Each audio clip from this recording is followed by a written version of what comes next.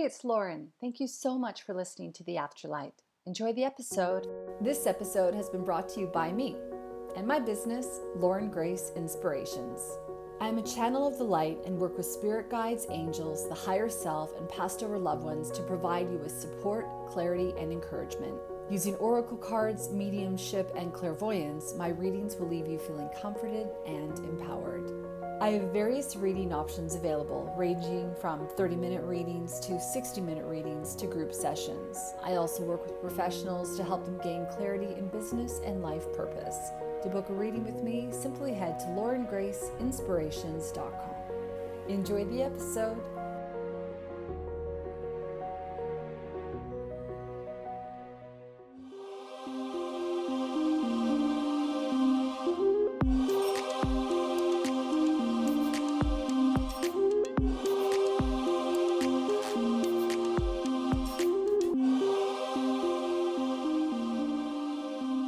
Hi, Lauren Grace here, and welcome to The Afterlight. And I'm joined today by Natasha Rocha, and she has always been interested in understanding diverse customs, cultures, and beliefs. Fortunate enough to be born into a fifth-generation spiritually gifted and awakened family, she developed her spiritual abilities in a completely safe and encouraging environment. Goosebumps. Living in South Africa exposed her to the good, the bad, and the downright ugly of the spiritual realm.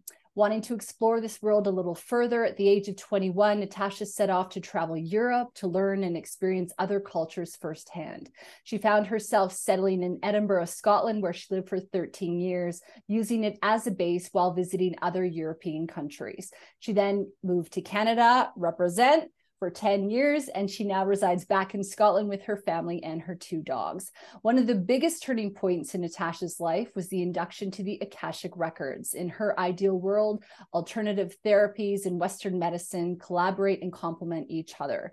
She decided to formalize her hands-on healing abilities by diving into Reiki and craniosacral work. She founded Rising the Vibes Academy of Consciousness, an online spiritual learning membership that allows people to develop their existing spiritual abilities and their spidey senses. And Natasha is joining me for what I can already determine is going to be an amazing conversation. We're going to be chatting about craniosacral work or craniosacral therapy and the Akashic records. Natasha, welcome. Thank you so much for being on the show. Thank you so much for having me. This is so exciting. I'm always happy to talk about the Akashic records and craniosacral work as well. It's just lovely to meet like soul sisters, and, I'm Canadian. I lived in Scotland. I was telling you before I hit record that Scotland has my heart, and it's just lovely to meet people, on all walks of life. And I'm so glad to have you here and to be educating me and our listener at home. So Natasha, you have had a very interesting life. And it sounds to me like you have been on the spiritual path right from the get-go. Can you tell me a little bit about that? Was there ever a time that you kind of got off it? Have you just always known it? No, absolutely. So as you said, fifth generation, very, very lucky to be born into a family where spiritual abilities were just normal, right? So, which was great. And it's quite interesting because my grandfather had an underground kind of like spiritual school in Mozambique.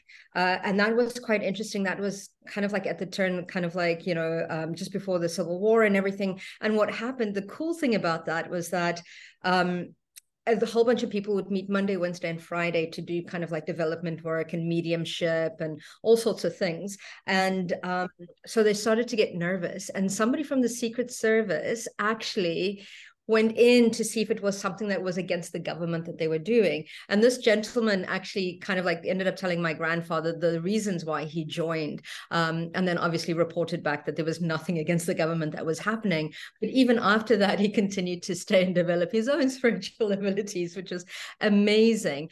So this is the kind of work that I came in and it was so interesting in the sense that my brother and I, luckily I had a partner in crime, would be able to share the experiences and kind of like, oh, did you see that ghost? Oh, did you see this? Oh my goodness, that was but apart from not only the spiritual development, we did a lot of hands-on healing.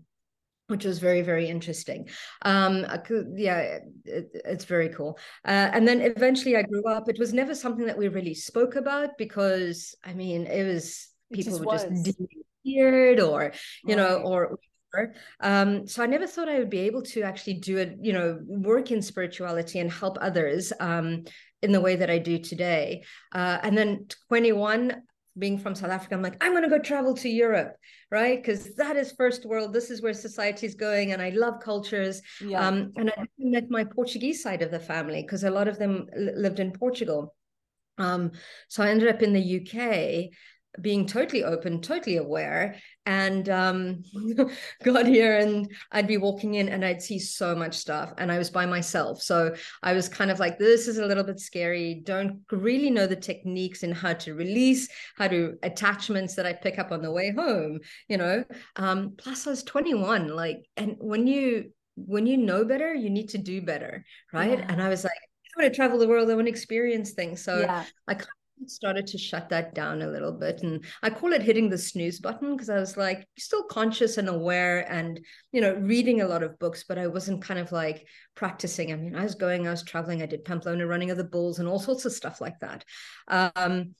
So yeah. And then being in Canada, I met a Canadian and,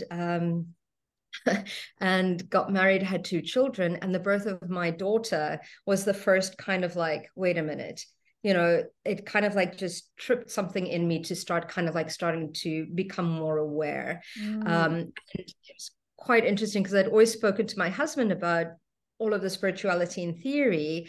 And then I started seeing a lot of things again. And I think I totally freaked him out when we first moved to Canada. And I was living in Calgary, Alberta, which is right next to Lake Louise, which is a massive portal. Oh, is it? It's one I've of the been Earth's there, but I wonders. didn't know that. Yeah, it's Archangel Michael is the archangel that looks Oh, after that portal. So shifting into that energy started to awaken a lot more things. So I remember being there for about a week, and I started getting a message because I used to do a lot of automatic writing, and I ignored it. I ignored it because it was 5 o'clock in the morning, and then eventually my ex-husband got up, and I was like, I need a piece of paper and a pen. And he was like, what for? And I said, I'm getting a message. And he was like, what? I was like, please just get me a piece of paper and a pen. And then he was like, you want to ask for the lottery numbers? I was like, dude, it doesn't work like that. But he started to automatically write a message, and it was from his grandfather to his dad about us arriving there. And then I was like, okay, now I have to share this message. And they don't know the side of me, but I was like, it's not my message. It is what it is. And I sent it out. And from there, things started to happen. And then, yeah, I started to reawaken again, or to step remember. into my Yeah. spirituality. Yeah. So amazing. I love hearing about all of that. There are so many things that I want to talk to you about. And I actually feel emotional when you're talking about Archangel Michael. And I don't know why. It's just, he's such a powerful, beautiful angel. I just really connect with him. And yeah, it just felt like a lot of emotion when you were talking about that.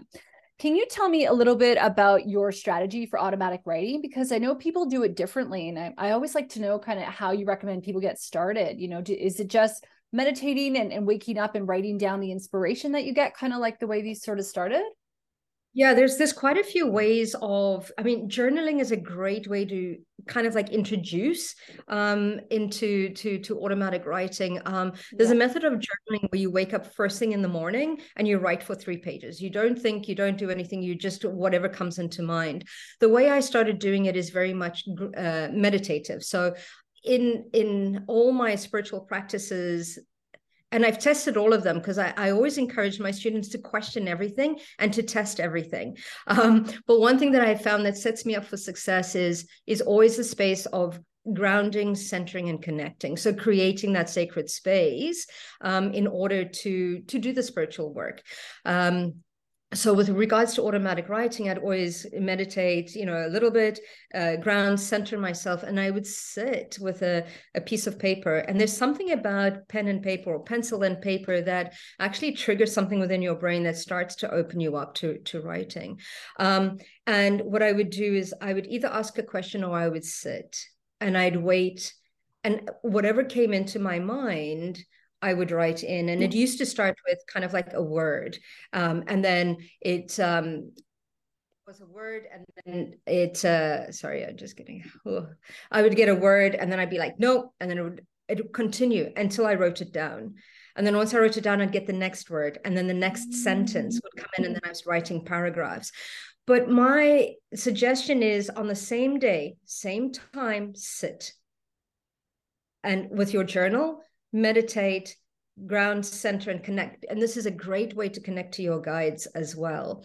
So it's almost kind of like there's the stream of thought that automatic writing absolutely comes in from where, you know, spirit takes over and you don't know what you're writing. And that happens to me all the time in Akashic Records, where I tend to write a message, I give it out, and then months later people are like, you know, when you told me, and I was like, no, I don't. You know, it kind of like, yeah, it releases. And then when I read it, I'm like, wow, that was quite profound.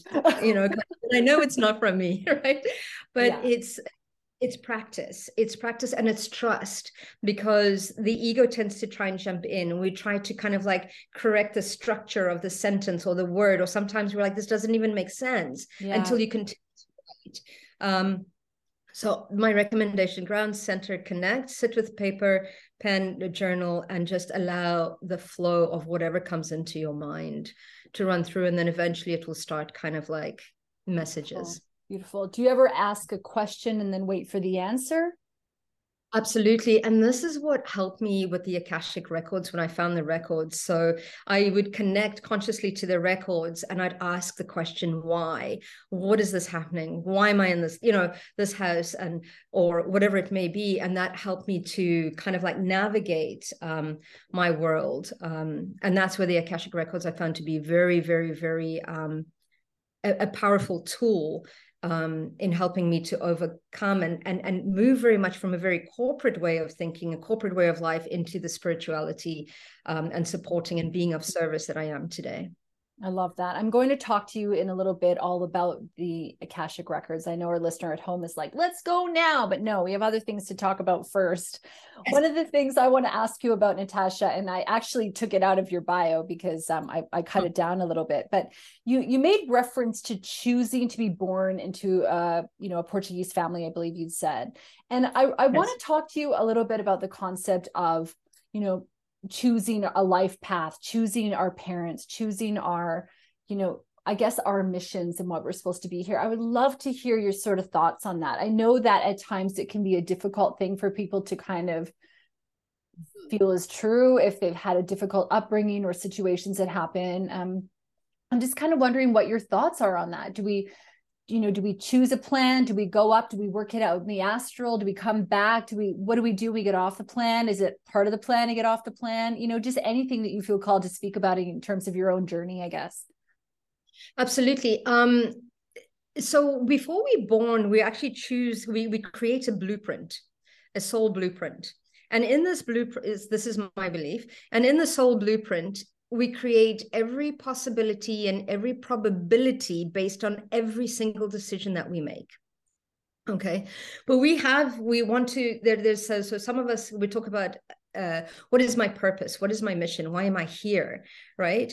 And a lot of the times we choose the experiences that we want to experience, or we come on mission to change one thing or another. And what happens is that in order to step into the vibrational frequency to live that or experience that, we need to grab substance. So what we do is we go to the lineages, we go to people. So for example, I believe that we choose our parents because within their genetics, within that lineage, both lineages, there are the gifts and there are the traumas that we inherit as well. So it's almost kind of like there's the handicaps that we choose, there's the life lessons that we choose, and it creates the palette. So we choose everything. So not only do we choose the lineage and the genetics that are there, but we also choose the time, the day, the place. Everything has a frequency that adds to your frequency, that adds to your experience. So all of that, so there's astrology and there's numerology, we choose it all. up to like the exact moment that we are born, all we align all the planets to create even our name. We choose our name because our name holds a frequency, and that helps us, which is quite interesting because I'm going through a change in kind of like changing my surname from back to my maiden name. So it's trying to sit back into the frequency of Rocha again. And what does this mean to me after being, for the last 15 years? So it's all about vibration and frequency and what we draw towards us. And as we step into that, so if you think about actors, they do a kind of like special method acting. They step into that name, they step into that persona to have that experience. So we choose it all. And a lot of the times, especially if we've gone through serious intergenerational traumas, a lot of the time the soul comes to say, okay, it stops with me. Right? And they're born into that family, they experience that. And as they experience those traumas, it creates a vibrational frequency within us that then, once we overcome it or heal that, if we have that opportunity, we then, a lot of purpose is birthed in that to help others go that have been through the same thing, to help them through it. And when we help them through it, it is a service on a collective, because when we heal ourselves, we heal 7 generations before, 7 generations to come, right? And if you think about that on a collective basis, everybody else is helping that, so it kind of like it's, if we do the work internally, we're actually really helping the collective.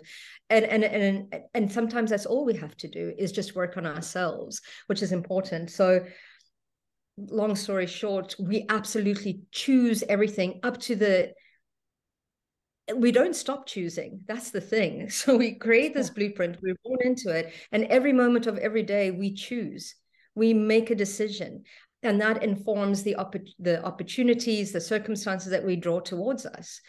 And it's quite interesting because people are like, who am I? Why am I here? Yeah. What's the point of this? What's the point of this? And it's to get to know who we are. It's to experience that firsthand. And life I see as really kind of, it's a playground. We have all these opportunities to experience everything from extreme poverty to extreme richness. And we have the power to change that now in this moment. How do you keep life not so serious? You talked about changing your name back to your maiden name. I would imagine that this is a difficult time, or you've gone through a difficult time. How do you keep things light and not so serious, and how do you experience life as a playground? So yeah, that's quite an interesting question. When I was younger, so I grew up during apartheid, being white kid, being kind of like, also being a foreigner because I was also Portuguese. So there was a whole bunch of that. And it's interesting. So I used to look at what was going on and I'd be like, why? Like, what is the point of this? What am I supposed to see? What am I supposed to learn? And then once I had that thread of, okay, this is what you need to learn, the situation would dissolve itself. Now, this last year for me has been quite interesting year, in the sense that not only did I move countries, got divorced, and I moved with 2 children, 2 dogs, a mom, and everything else. It was very, very stressful. I started taking one day at a time, and I'd wake up in the morning and I would set up my day. I'd be like, today is a day of magic and miracles. So I would set up the frequency for the day, no matter how hard it was. And sometimes it was hard to smile, and I would smile first thing in the morning, and I'd be like, okay, today's a day of magic and miracle. And then I'd say, what is one thing that I need to do today? And then I'd listen in to my body. I'd be like, okay, what do I need physically, mentally, and emotionally today? And then step into that. And that's how I moved through that difficult time, in that sense of kind of like, what is just the one thing that I need to do today? And very, very grateful. And again, using the tools that I had. And this is where, because I teach as well, is kind of like, put your money where your mouth is. What are the tools that you teach? Embody them.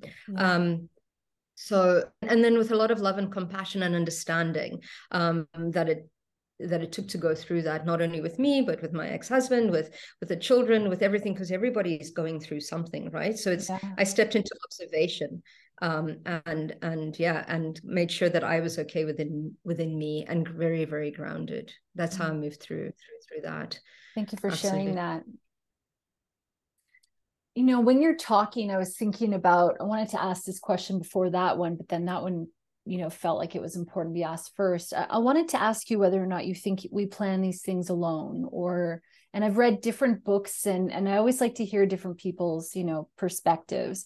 Do you believe that, much like we choose our parents, that we're also choosing our partners, that we're, and then I want to ask you a little bit about, how do you get the support and the encouragement from your guides? How do you feel them around you? How do you, navigate that? Absolutely. I absolutely believe that we choose the people into in our lives, because they come to support our journey. They come to teach us, and no matter what direction we choose, those energies will align, right? And sometimes we have, and I call them spiritual contracts.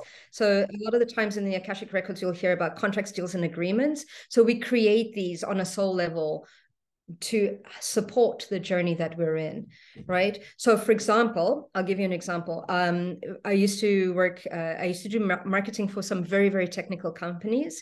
Ended up working in oil and gas in Calgary, Alberta, as you do. It's a very big industry there.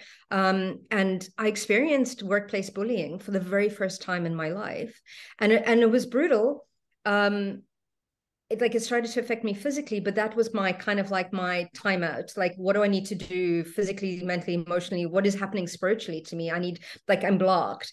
But to that person that I drew into my life, she was a significant energy in my life, because it was because of that difficult time that I was like, no, I'm going to go into spirituality. It totally changed my trajectory. Yeah. In that time. And now I'm in a place where I have the utmost gratitude for that experience. Maybe not at the time, but it was kind of like, now it's just like, look at the amount of people I've managed to support, and the people that have come into my life. I'm super grateful for that. So it's like, sometimes, and in Portuguese we say, sometimes bad things happen so that better ones can come along. And it's kind of like the leaning tower card, where your life blows up and it's order to create new. So we absolutely choose everyone in our life. We are creators of our environment. We're constantly choosing. Yeah, that's so well said. And I want to bring it back to what you said before, which is, what am I supposed to see? What am I supposed to learn? Yeah, absolutely. Absolutely. Yeah, I love that. That's so good. So, I know that today we're going to be talking about craniosacral therapy and the Akashic records, and I feel like I probably need to take us to task. I guess the thing is, I just want to ask again quickly, do you think that we work on our plan during our dreaming state on the astral level? Do you think we work with our guides, to kind of see how things are going and to adjust? And I also wanted to know whether or not you could kind of speak to people who don't know why they're here and whether they're figuring out. And I know you were talking about, well, it's time to get to know yourself and things like that. And maybe that's the answer. But do you think we all have this, this calling or a purpose, or is, any thoughts on all that? It's quite a few questions in one. I apologize. No problem. Yeah, I think we call in support systems to help us, because even our guides are on mission. Even our guides, we have contracts with them as we progress throughout our lives. But yeah, and I also believe that sometimes we've come here just to experience this planet unconsciously, right? And that's okay. And yeah, it all depends.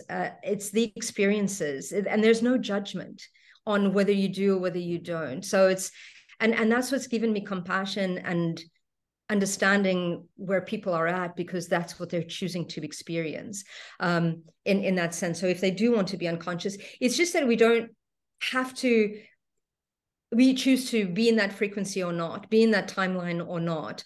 And that's how I've started navigating this world.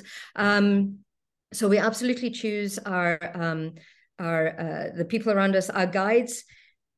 So with our guides, it's quite interesting. So my guide that I work with in the Akashic Records is Emmanuel, but I also work very much with Saint Germain when I'm doing my clearings. So it all becomes in resonance throughout the journey that we're working on. So very much also working with Christ consciousness, so the Mother Mary, Jesus, and part of the ascension. And then so it totally depends on the journey. As you grow, as you expand, as you become more conscious, you have other supports that match the resonance that you're at or what you've chosen to do throughout your lifetime.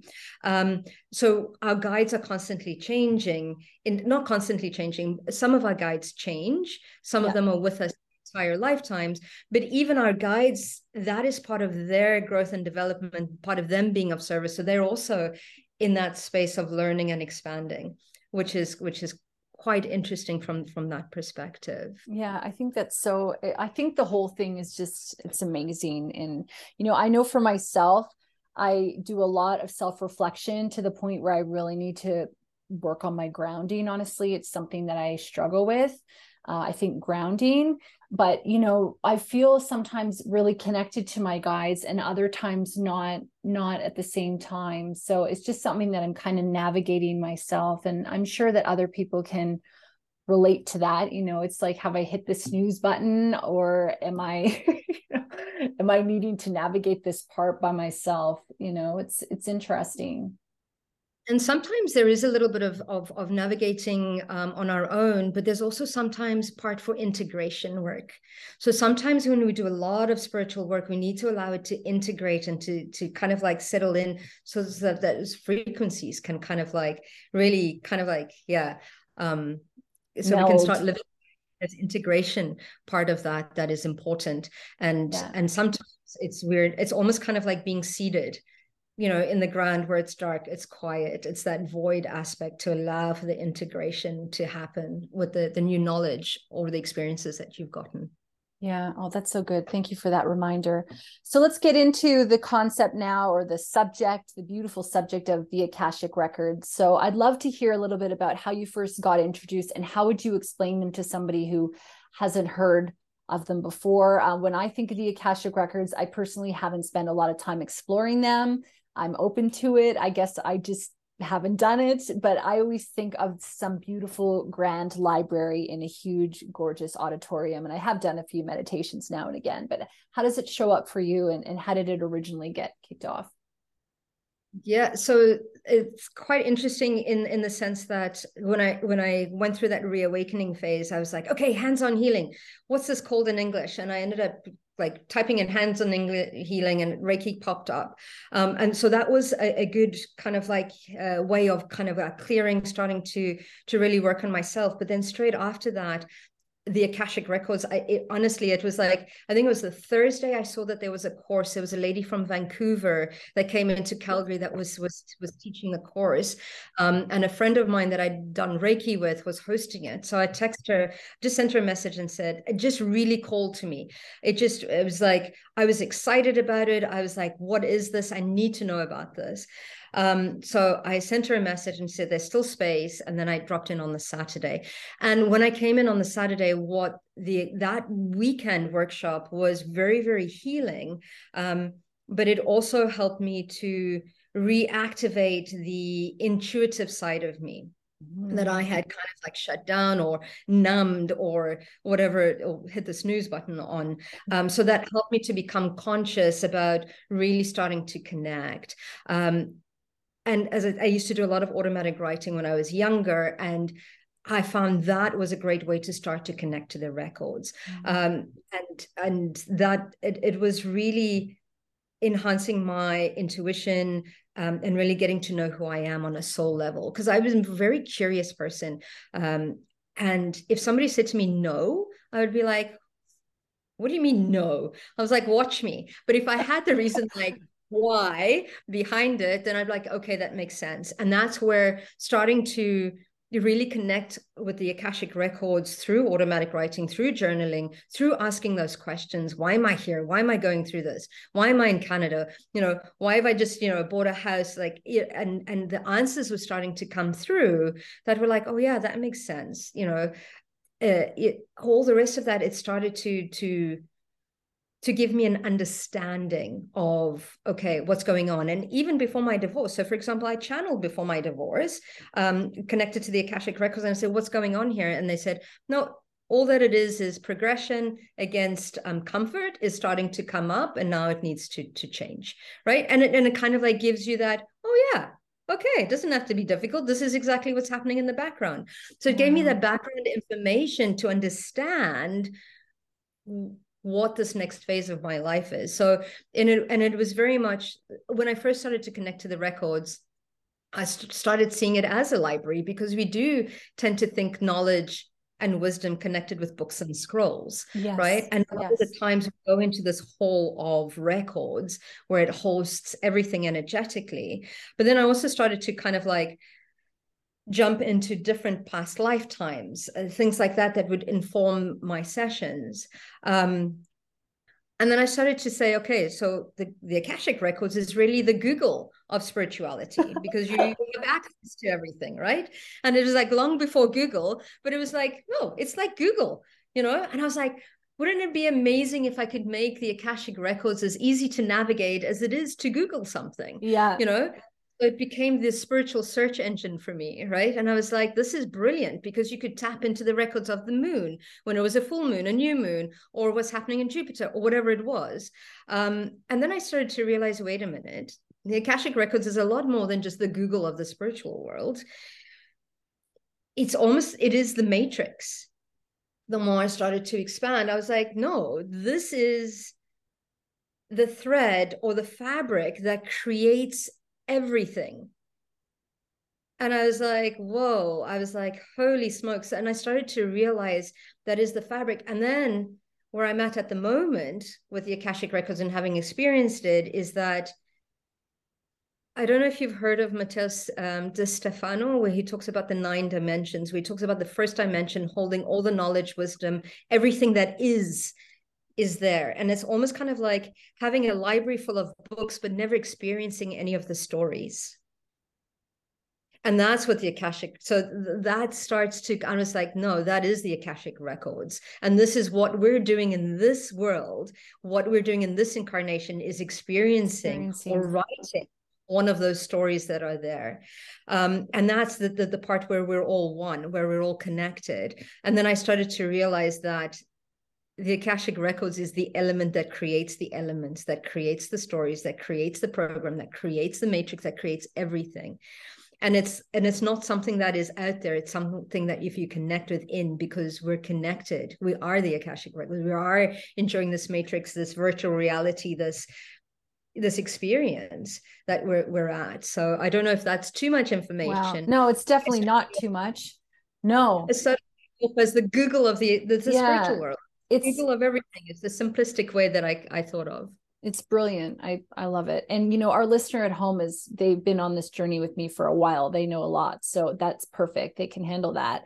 I guess my question to you is, do you sit down and go, okay, I want to consciously connect with the Akashic, and then things pop into your head, or you do the automatic writing, or you even speak out things? Is it kind of like, do you have to attend to go there, or is your desire to be a channel of the light enough for you to tap into that? Because the Akashic is everything anyway. It's just a way of us titling everything, because we don't say everything everywhere. I just watched that movie, Everything Everywhere All of the Time. We don't say that.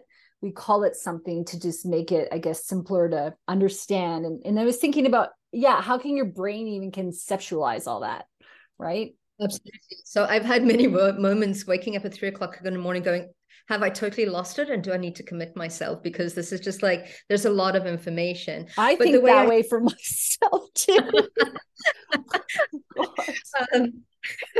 Yeah. So in the beginning, I would definitely kind of like meditate, put myself in that vibrational frequency to connect to the records. And again, we're only limited by what we think and what we believe and what we understand. Right. So I had to very much create that process of sitting down, connecting, journaling, connect to the Akashic records and journal what information I was getting. That's how I first started off. There's a mantra that we say to enter the records. And I absolutely love the mantra, just because it kind of like sets the the tone, the time, the place, and my body is still so used to it that once I say it, I'm connected in to the records. But we're constantly in the records. We're constantly creating.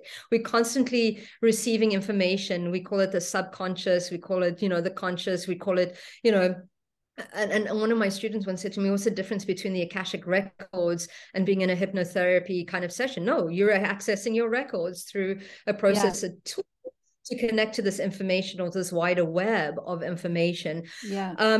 So connecting to the Akashic records is just consciously connecting to that. And it's not a place that we need to go to. And that's one misconception that I had, was the Akashic records is in the 8th dimension. So, we need to connect to the 8th dimension or whatever it is, but it isn't. We access the information based on what we vibrate at. Again, everything is back to vibration and frequency. So the more we're able to raise our vibrational frequency, the more we have access to. And then the other misconception of the Akashic records is that everything is love and light. No. And like the Akashic records holds everything, the good, the bad, the ugly. It holds everything. And it's non-judgment. It just is. It's just fact, right? So it hosts a series of everything. So I started to realize, no, it's kind of like consciously connecting to the records. It just makes you become conscious of what you're doing or intentional about what you're doing. But we're all constantly, like, I honestly believe that Einstein was connecting to the Akashic records. Steve Jobs was connecting. They were creating the blueprint. They were accessing the blueprint of what they created. Yeah. Okay. Number one, I totally thought that you had to go somewhere to access the Akashic records. So if our listener at home is like, damn it, don't worry, I feel that too.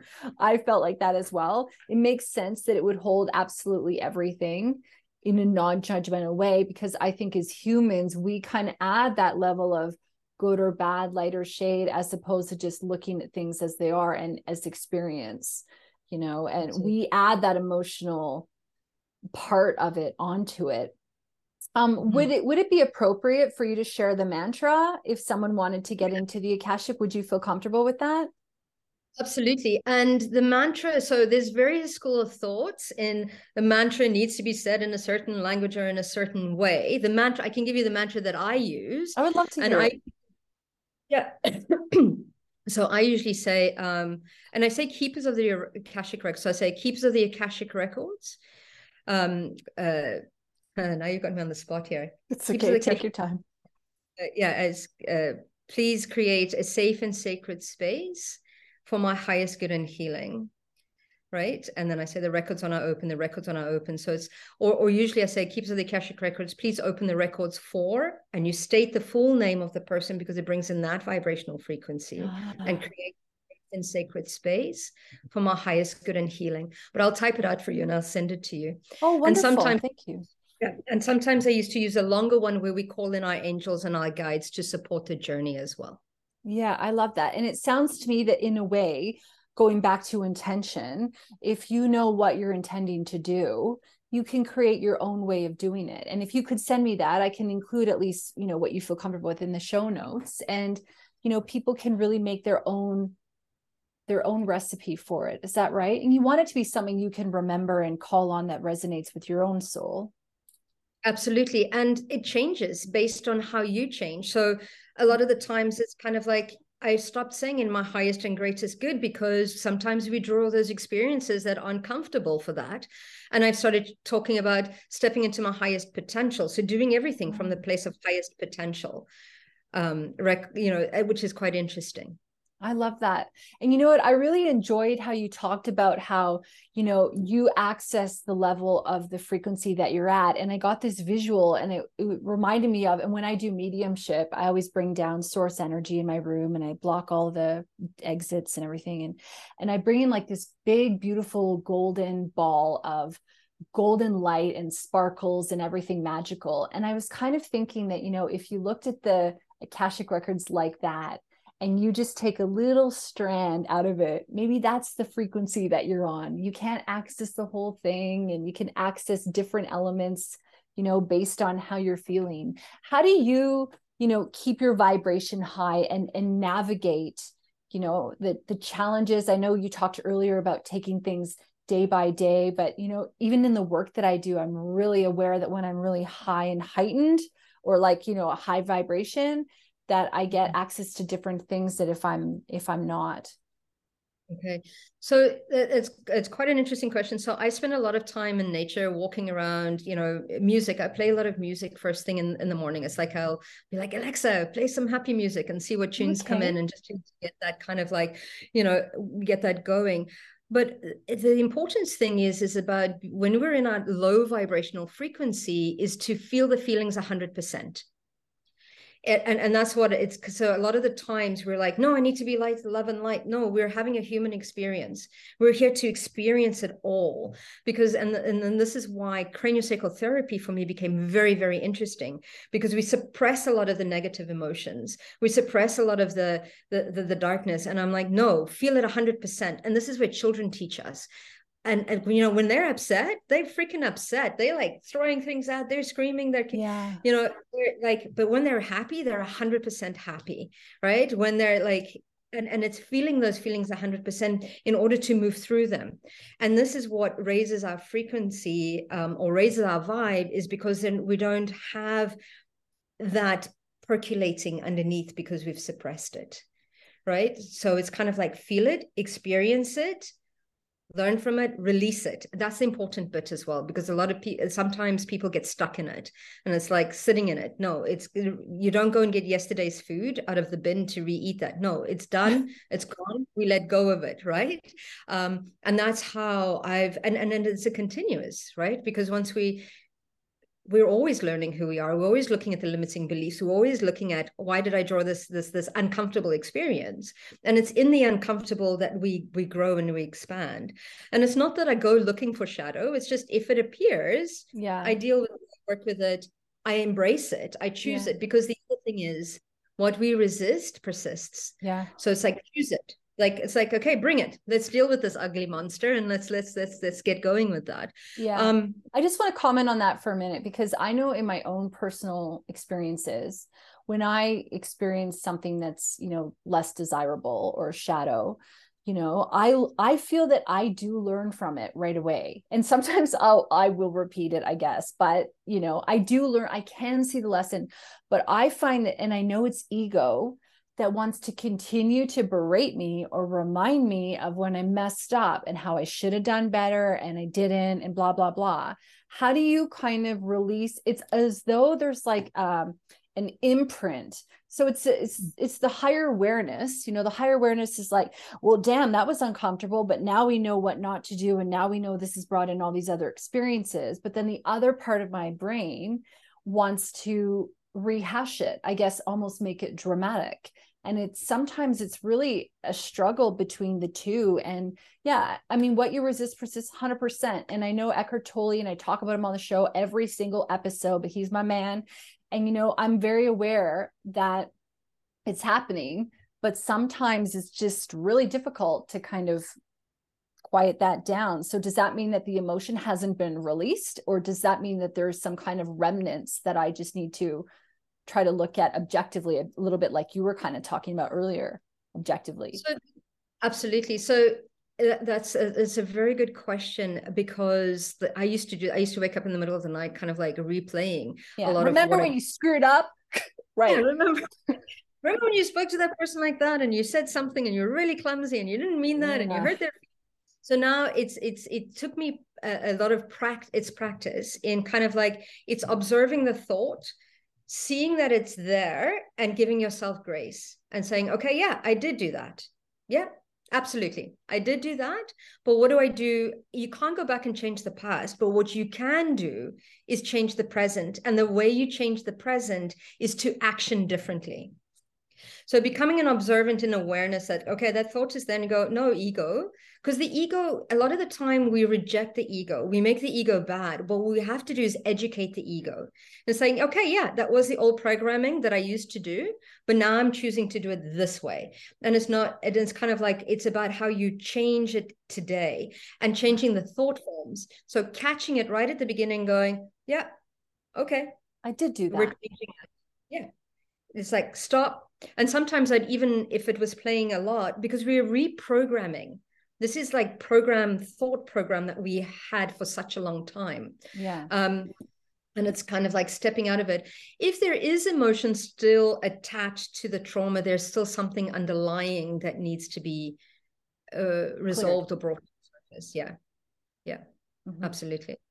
Well, thank you. That's helpful. I find it frustrating sometimes. And I'm very aware that, you know, when I feel superior or inferior, it's ego. And I know that my ego is important. And I do talk to her sometimes nicely, but sometimes I just get so wrapped up in the thoughts going around that I forget I can change them. And I teach people how to do this. You know, it's kind of like what you were talking about earlier, when you know you should do your own stuff, but it's really easy to tell other people what they need to do instead.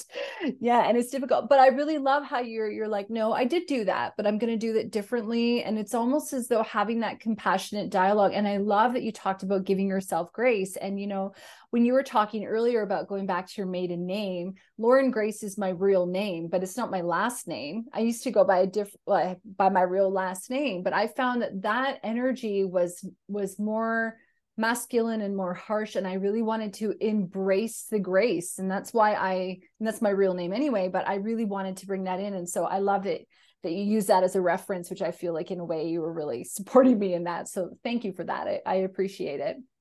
I guess I'm wondering, you know, in terms of the Akashic records, how can people access that to maybe clear some of the things that they're carrying with them? Because, you know, when you're talking about how if somebody, or, you know, even my story potentially, that, you know, maybe there's this underlining thing that needs to be cleared, that we have experiences that are catalysts to maybe help us bring it to the surface, to really shift it off so we can, you know, move forward. How do people access those experiences? Do they have to relive them again? Do they have to go through that secondary trauma? Do they have to have the conversation with someone? What about if it's a past life? How do you know? Yeah, it just feels such a big yeah, it's very layered, the work that it is very, very, very layered. So connecting to past lifetimes, or the way I connect to the Akashic records, again, through journaling is a great way, but asking what is the limiting belief, because we're only limited by our beliefs. And I think that's why I've had this interest in cultures, because the belief systems drive our behaviors. So what is the limiting belief? Is it mine that I've learned in this lifetime, or have I inherited this from a lineage perspective, or does it come from a past lifetime? So it's a great question to ask in the records once you're in there. So I usually kind of like meditate, connect, and you can ask the question. And I have a few kind of like meditations where I talk people through going into their records, asking the question and coming out. So there's quite a lot of those. So I'll give you my YouTube list, because there's a few meditations where we ask ourselves, you know, what are my limitations right now? What's, you know, stopping me from being happy? And it kind of like, it's looking at that programming behind that needs to change. And a lot of command work sometimes. So one is the awareness that we have of what the limitation is. So once it moves from the subconscious or the unconscious or whatever into the consciousness, now we need to be able to change it. Because to be consciously aware of a pattern that we keep doing that keeps us limited, that is choice.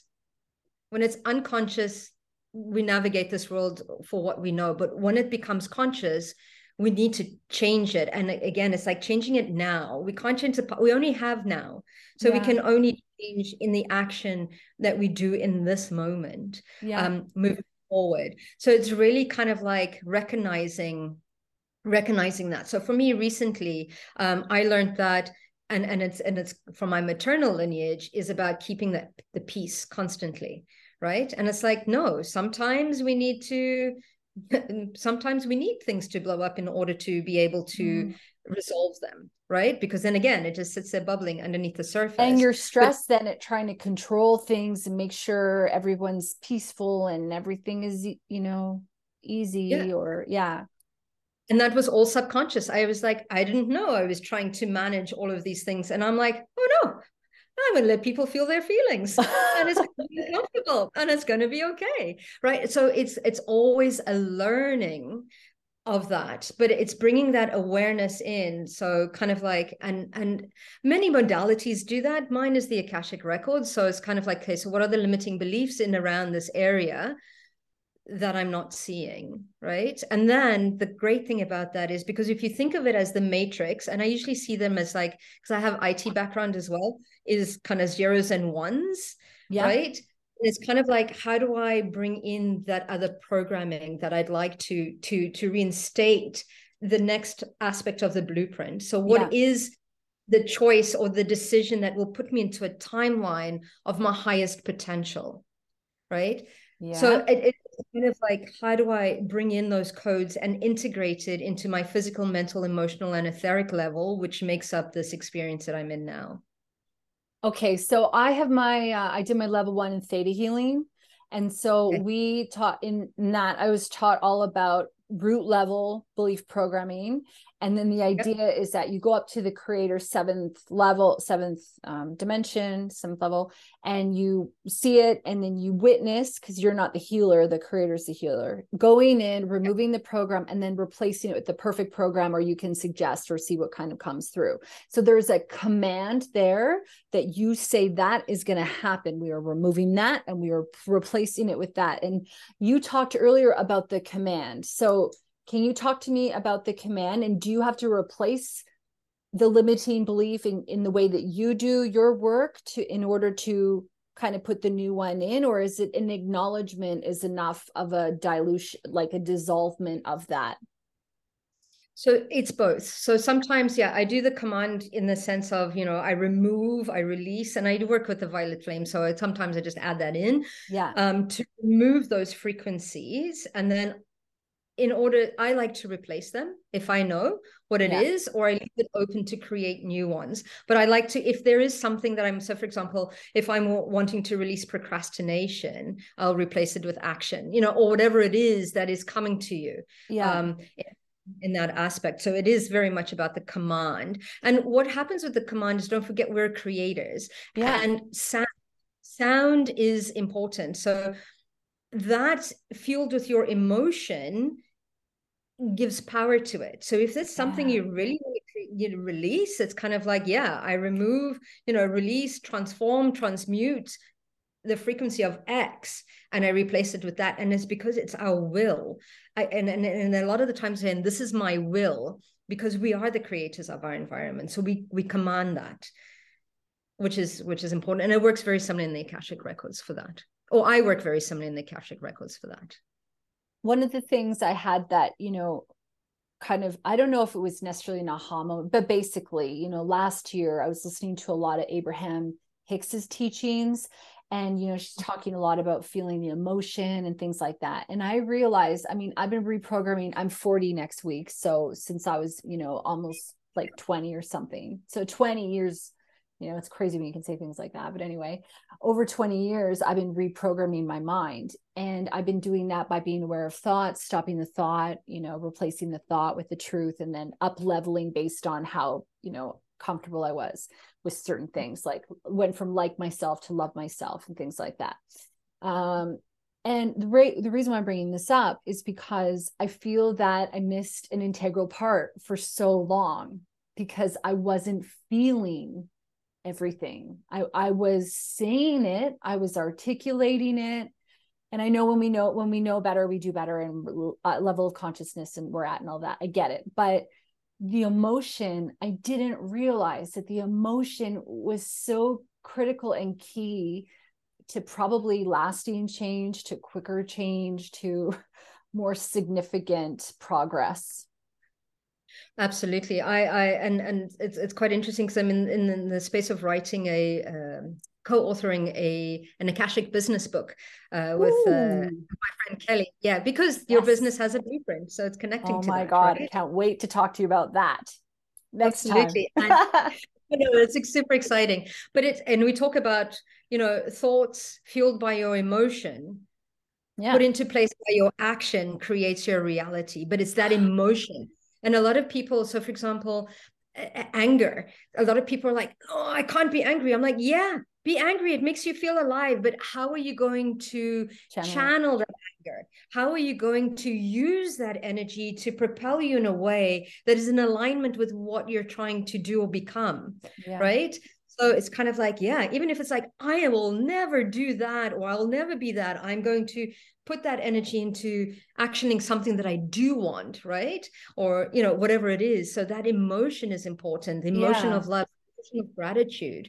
We're constantly drawing towards us what we're vibrating at, and emotion is a huge part. But you're also talking about directing the emotion into something instead of, which is what I feel like I'm like sharing my life story here, but you know, I keep my emotions in, and that, you know, and then that's why like I have to do yoga and all these things to like get rid of, you know, 25 years worth of stuff. But you know, I love how you're talking about that redirection. It's like, oh, I'm feeling all of this. What are we gonna do with it? Where normally we go, we're gonna stuff it down real tight in our hips. And that's where craniosacral comes in. We're like, let's remove this energy cyst that you've been, you know, shoved into an organ somewhere. Absolutely. Let's talk about craniosacral therapy. So I remember when I was in my 20s, I went to radio school, and when I was done, I was really passionate about spirituality. And so I ended up finding all of these practitioners, lucky for me, and I was able to try all their stuff. And then I would interview them about about my experience. And I did do a session on craniosacral therapy, but I can't remember it at all. So I'm love to know a little bit more about it. And for our listener at home, this is the first guest we've had on the show in, you know, over 300 episodes or something that actually is talking about craniosacral therapy. So I feel like this is maybe a divine message for myself. So I'd love to hear about what it is and how you got introduced to it. I mean, I know you said you were Googling and you found something, but. No, so the craniosacral aspect of it was very, very interesting in the sense that I was doing Reiki and doing kind of like Reiki shares and all the rest of this. And a friend of mine said her massage therapist did cranial, and she said she was going to ask him what's the best way to work with Reiki. And he said, well, if she does Reiki, she should do cranial. And you know, my friend wrote to me and I was like, what is this craniosacral therapy? Again, as I started Googling it, I was like, I got really, really excited. And I was like, okay, this is an alignment. So we did the trade, and he was like, okay, there's a big part of working with energy and working with the body. And what happened was craniosacral for me, it gave me a little bit more of the technical aspect behind what's happening with the body. So craniosacral therapy stems from osteopathy. And it's really sitting in, looking, listening to the body. It's hands-on. I like to work with my hands. But what's happening is you're feeling into the tissue. You're feeling into where the trauma is. You're looking into the fascia and where it's pulling, where it's tugging. You're really monitoring the cranial spinal fluid to make sure that that's all in alignment and that's running you know, at 100%, and that it drops the nervous system, so it completely calms the nervous system. There's mechanisms to reset your nervous system, and that's why it brings this calm. But the great thing that I found about working with craniosacral therapy is all those emotions, all that trauma that we store in the body, because it has to go somewhere. Yeah, it's an amazing way to release that through. And they won't say energy, they'll call it direction of energy because they're trying to keep it very much scientific.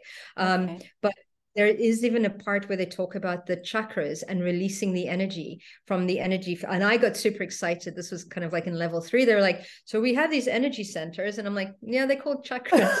They have colors too. Yeah, exactly. But they teach how to work with that energy, which is super amazing from that perspective. But it is really going into the body and releasing the energy cysts that we suppress into the system, right?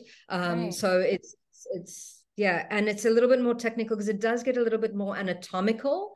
For me, it's helped me with my the Akashic because of working with the nervous system. So we receive a lot of our messages intuitively, you know, it's through the nervous system that we're working through that. And when I do kind of like intergenerational clearings, I do it through the nervous system and then on a cellular level.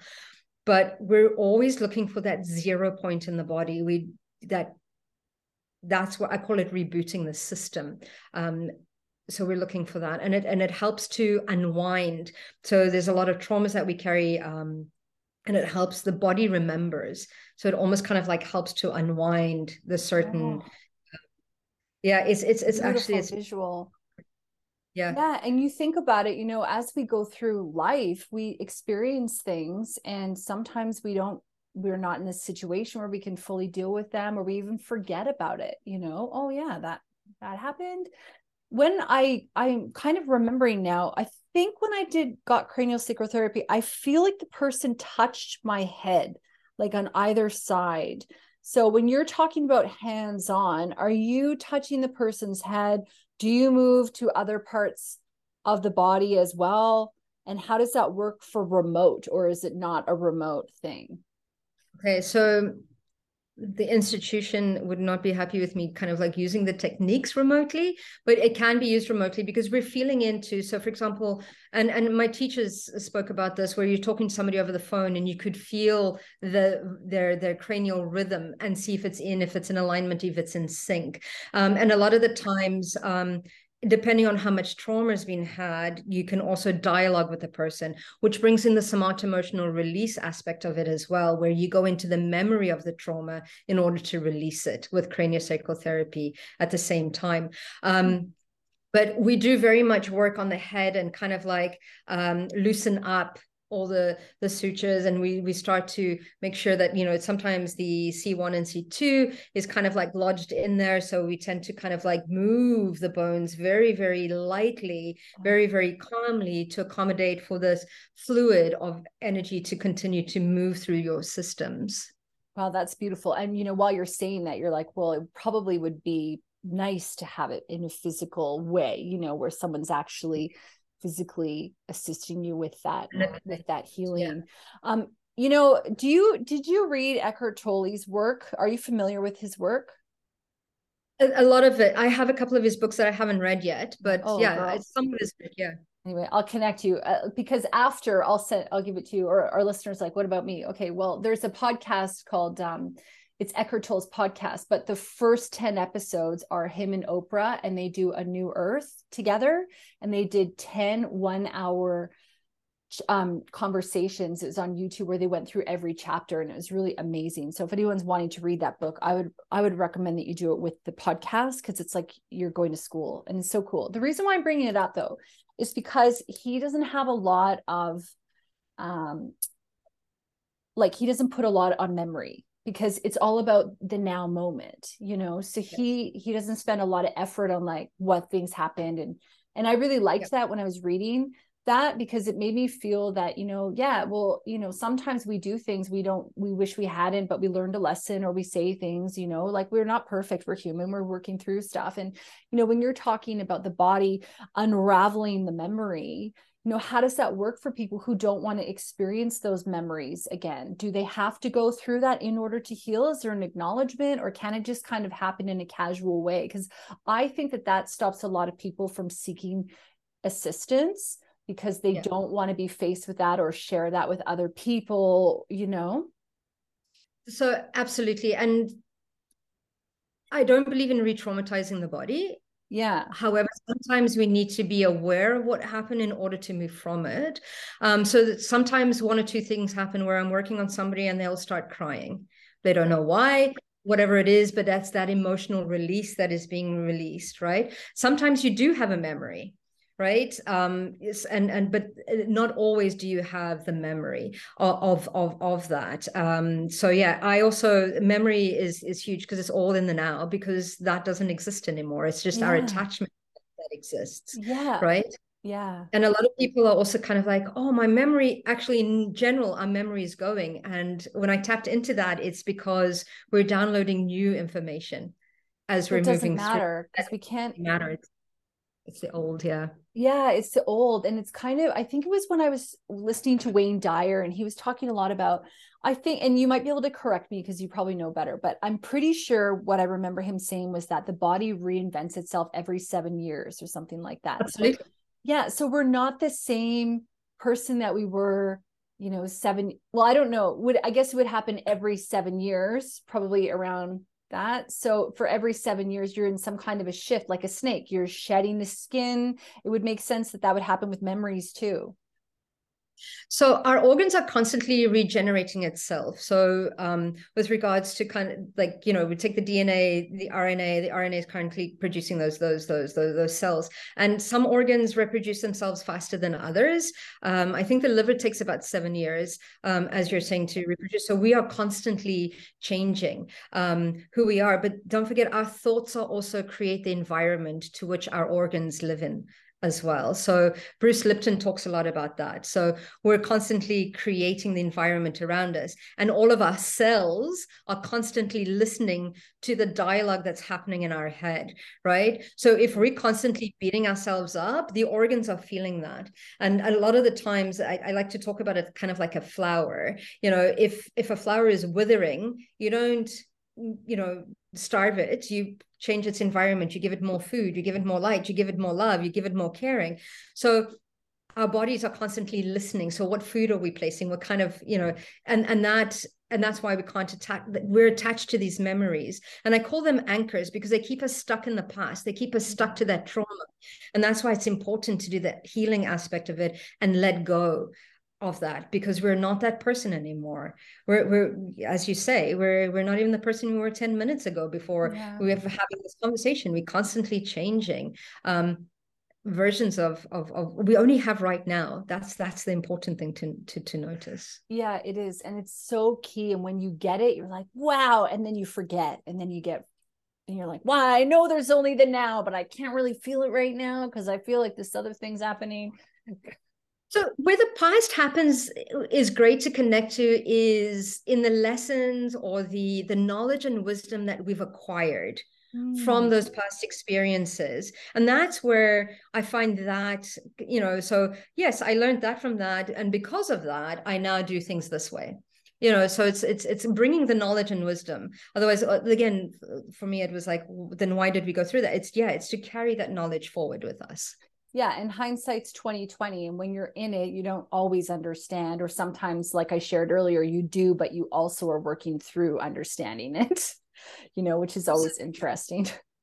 So one cool trick that I've learned recently about hindsight is if you ask yourself, instead of why is this happening to me, ask yourself, why is this happening, or how is this happening for me? That brings hindsight into now, right? Because you look at like, oh, because hindsight is, oh, that happened because of that, and brought me to here. No, it's like asking, okay, how is this happening for me now? Helps you to bring hindsight to like now, right? Which is great. Right. And you could probably use that as well if you find yourself repeating patterns or the same conversations are popping up in your head, the same memories and stuff like that, reminders. Absolutely.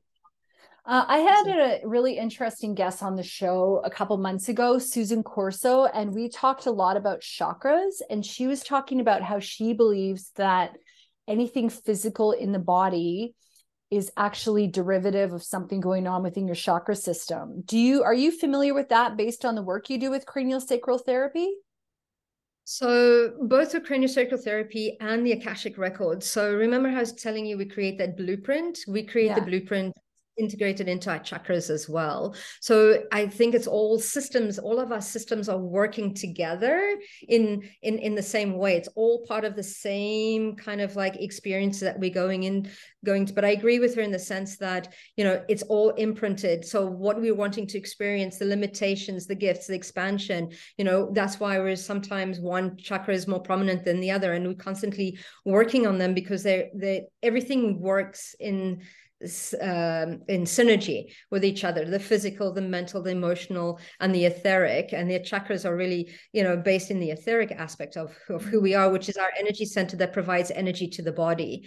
And it also, if we look at it in terms of healing, again, it's like, and this is, I think, the Eastern philosophy is it all starts with thought our emotions, and then the last protocol is the body. So yes, I agree that they all working symbiotically together, and it's all important. Yeah. I was doing a reading for someone yesterday on Facebook, and I was talking about how, all the decisions that they've made up until now has taken them to where they are in this moment. And, when you're talking about thought, if things are showing up in your body or your environment that aren't in line with what you want, it's your own doing. You've really set the course for that. But what I love about our conversation today is you talk about things in such a way that's empowering, and you're going, okay, yeah, you can sit there and be a victim, or you can go, okay, how is this working for me? What can I see from this? What can I learn? How can I move forward? Can I play some happy music? Can I get out in nature? Can I change the course of my entire life right now from just doing something different? Absolutely. And where I've really tested that? Those mornings where things just start off awfully.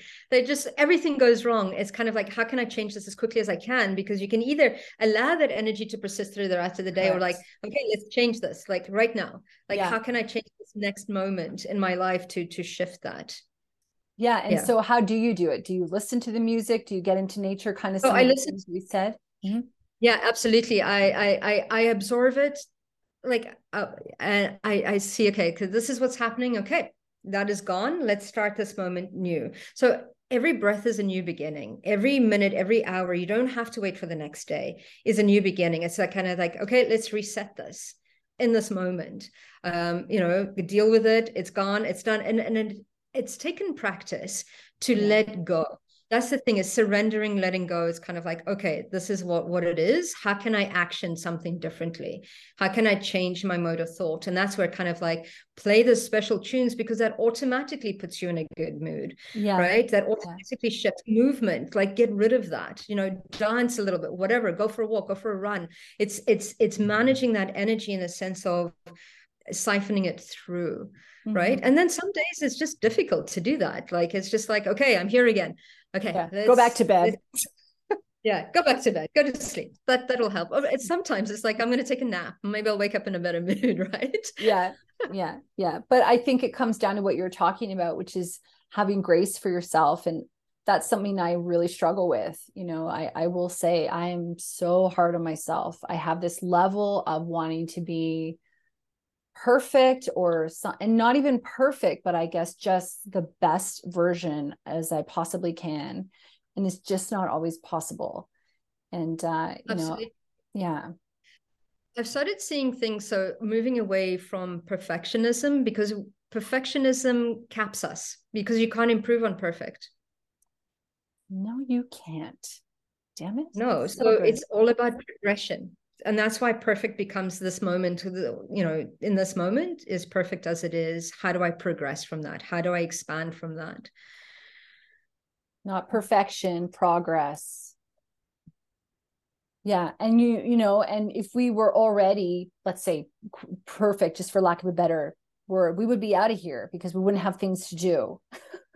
Yeah. And that would be boring. That would be boring. Can I ask you one more question? It's a little bit off subject, and I don't know whether or not you can, you can even speak to this, but I was kind of thinking to myself a little bit about balancing the masculine and the feminine energies. And I feel that for myself, I have a difficult time sometimes with understanding whether or not, like, let's say my right knee is sore. Okay, does that mean that I have too much masculine, or am I afraid of moving forward, or I haven't been balancing my feminine? And I don't know about you, but I think that as a woman, sometimes it's difficult to balance the feminine and the masculine, and to kind of understand how to match the two. And I would imagine that somebody who identifies as male would have a difficult time with being masculine, but also embracing that feminine. Do you have any thoughts on that? And does that have anything to do with left or right brains or hemispheres or anything like that in craniosacral therapy? Absolutely. So we do balance the right left brain for that as well. So it's understanding that we are both masculine and feminine. If we're in a feminine body, we tend to be maybe 60%, more feminine than masculine. And I've started to learn, and this might be a little bit controversial, it's not about bringing bringing balance to one makes sense, but we don't always have to be in balance with masculine and feminine. Because we don't always Sometimes need both elements, right? We're sometimes working from the feminine. Sorry to cut you off. I just got excited. absolutely, absolutely. So for example, when I moved countries, I had to be very much in my masculine because it's very much about paperwork, logic, moving forward, process, all the rest of that. I had to step into that. But when I'm with my children, it's the nurturing, the caring, the intuition, the erratical, the spontaneity aspect of it. So it's playing with the energies when you need it. We also live very much in a very masculine dominated kind of like era. We've had it so much, and it a lot of the times when it comes to business or it comes to relationships, it's hard to fall into the feminine aspect of it because we've just been so trained to step into our masculine. So I'm actually working a lot on that at the moment and trying to understand where I sit within that. But I have learned that, yes, it's good to bring into balance. So if your right knee is hurting, it is the direction that you don't want to go into, and or there's a resistance with continuing in that way. And that's where Louise Hay's kind of like book comes in, and a few others. Of listening to your body and what's going on there. So kind of like, especially if you have lower back issues, you're looking at again into the chakras, your root, your sacral. It's all about fear, financial, all the rest of that. Where am I holding that in the body? But with regards to those energies, yes, it's good to balance them out when we're too much in one and it's not in balance, but sometimes we need one more than the other. Yeah. And I guess, I mean, how do you figure that out? And when you were talking, I was thinking about, of course, it makes sense for you because you worked in corporate IT. You would be working with mostly men. I mean, it was interesting that you work with a female who bullied you, which is like not cool, but we know she taught you a lesson. We're thankful for those people because we've all had them. But still, I can imagine that you would have had to show up almost wearing a different hat, Yeah, absolutely. And it's a lot of because I did marketing, so a lot of me was translating IT to English. So there's that creative side, but understanding the what is the technical side of it and how do I bring in the feminine energy and explaining it and expressing it, right? So that's so cool. I love that. Well, I feel like, we're kind of nearing the end. I absolutely love talking to you. You're so intelligent and so well articulated. Thank you so much, Natasha. I know you have a special message for our listeners at home. And I would love for you to share that. I would also love for you to share just anything you feel called to speak on, any conversation that you wanted to talk about that we didn't go to today, and also how people can get a hold of you eventually. You can go there too. Absolutely. So I got a wee message this morning, and it basically said, so I journaled this. So it said, "Dear Afterlight conscious souls, today and every day we ask you to shine the light, your light, and step into your highest potential.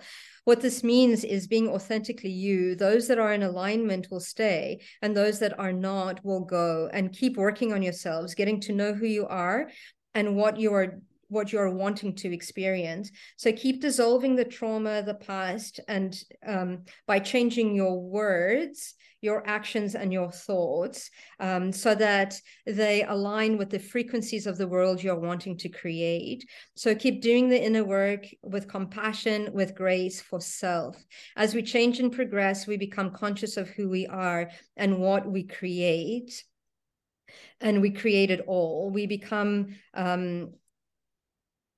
sorry, my handwriting changes here. We become intentional, consciously creating our destiny, as they put in inverted commas. As we continue to heal and release the limitations of the past, we step into expansion.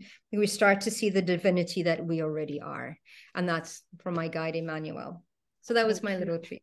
That's so beautiful. I love that. And I think it's such a strong reminder. And, I feel like I had a lot of reminders in this episode. I feel like it was really important that I have this conversation today. And, I think that, and I don't know if our listener at home can relate, or if even you can relate, but when we know better, I think sometimes we just still forget that we have to keep showing up every day and doing the work. And it doesn't have to be doing the work. It's a hard slog. It can be joyful and full of light. It's just about kind of like your message is talking about being the vibration that you want, and remembering that if you're not sitting in that you have to shift it, because nothing else can shift it, without your permission, without you being active.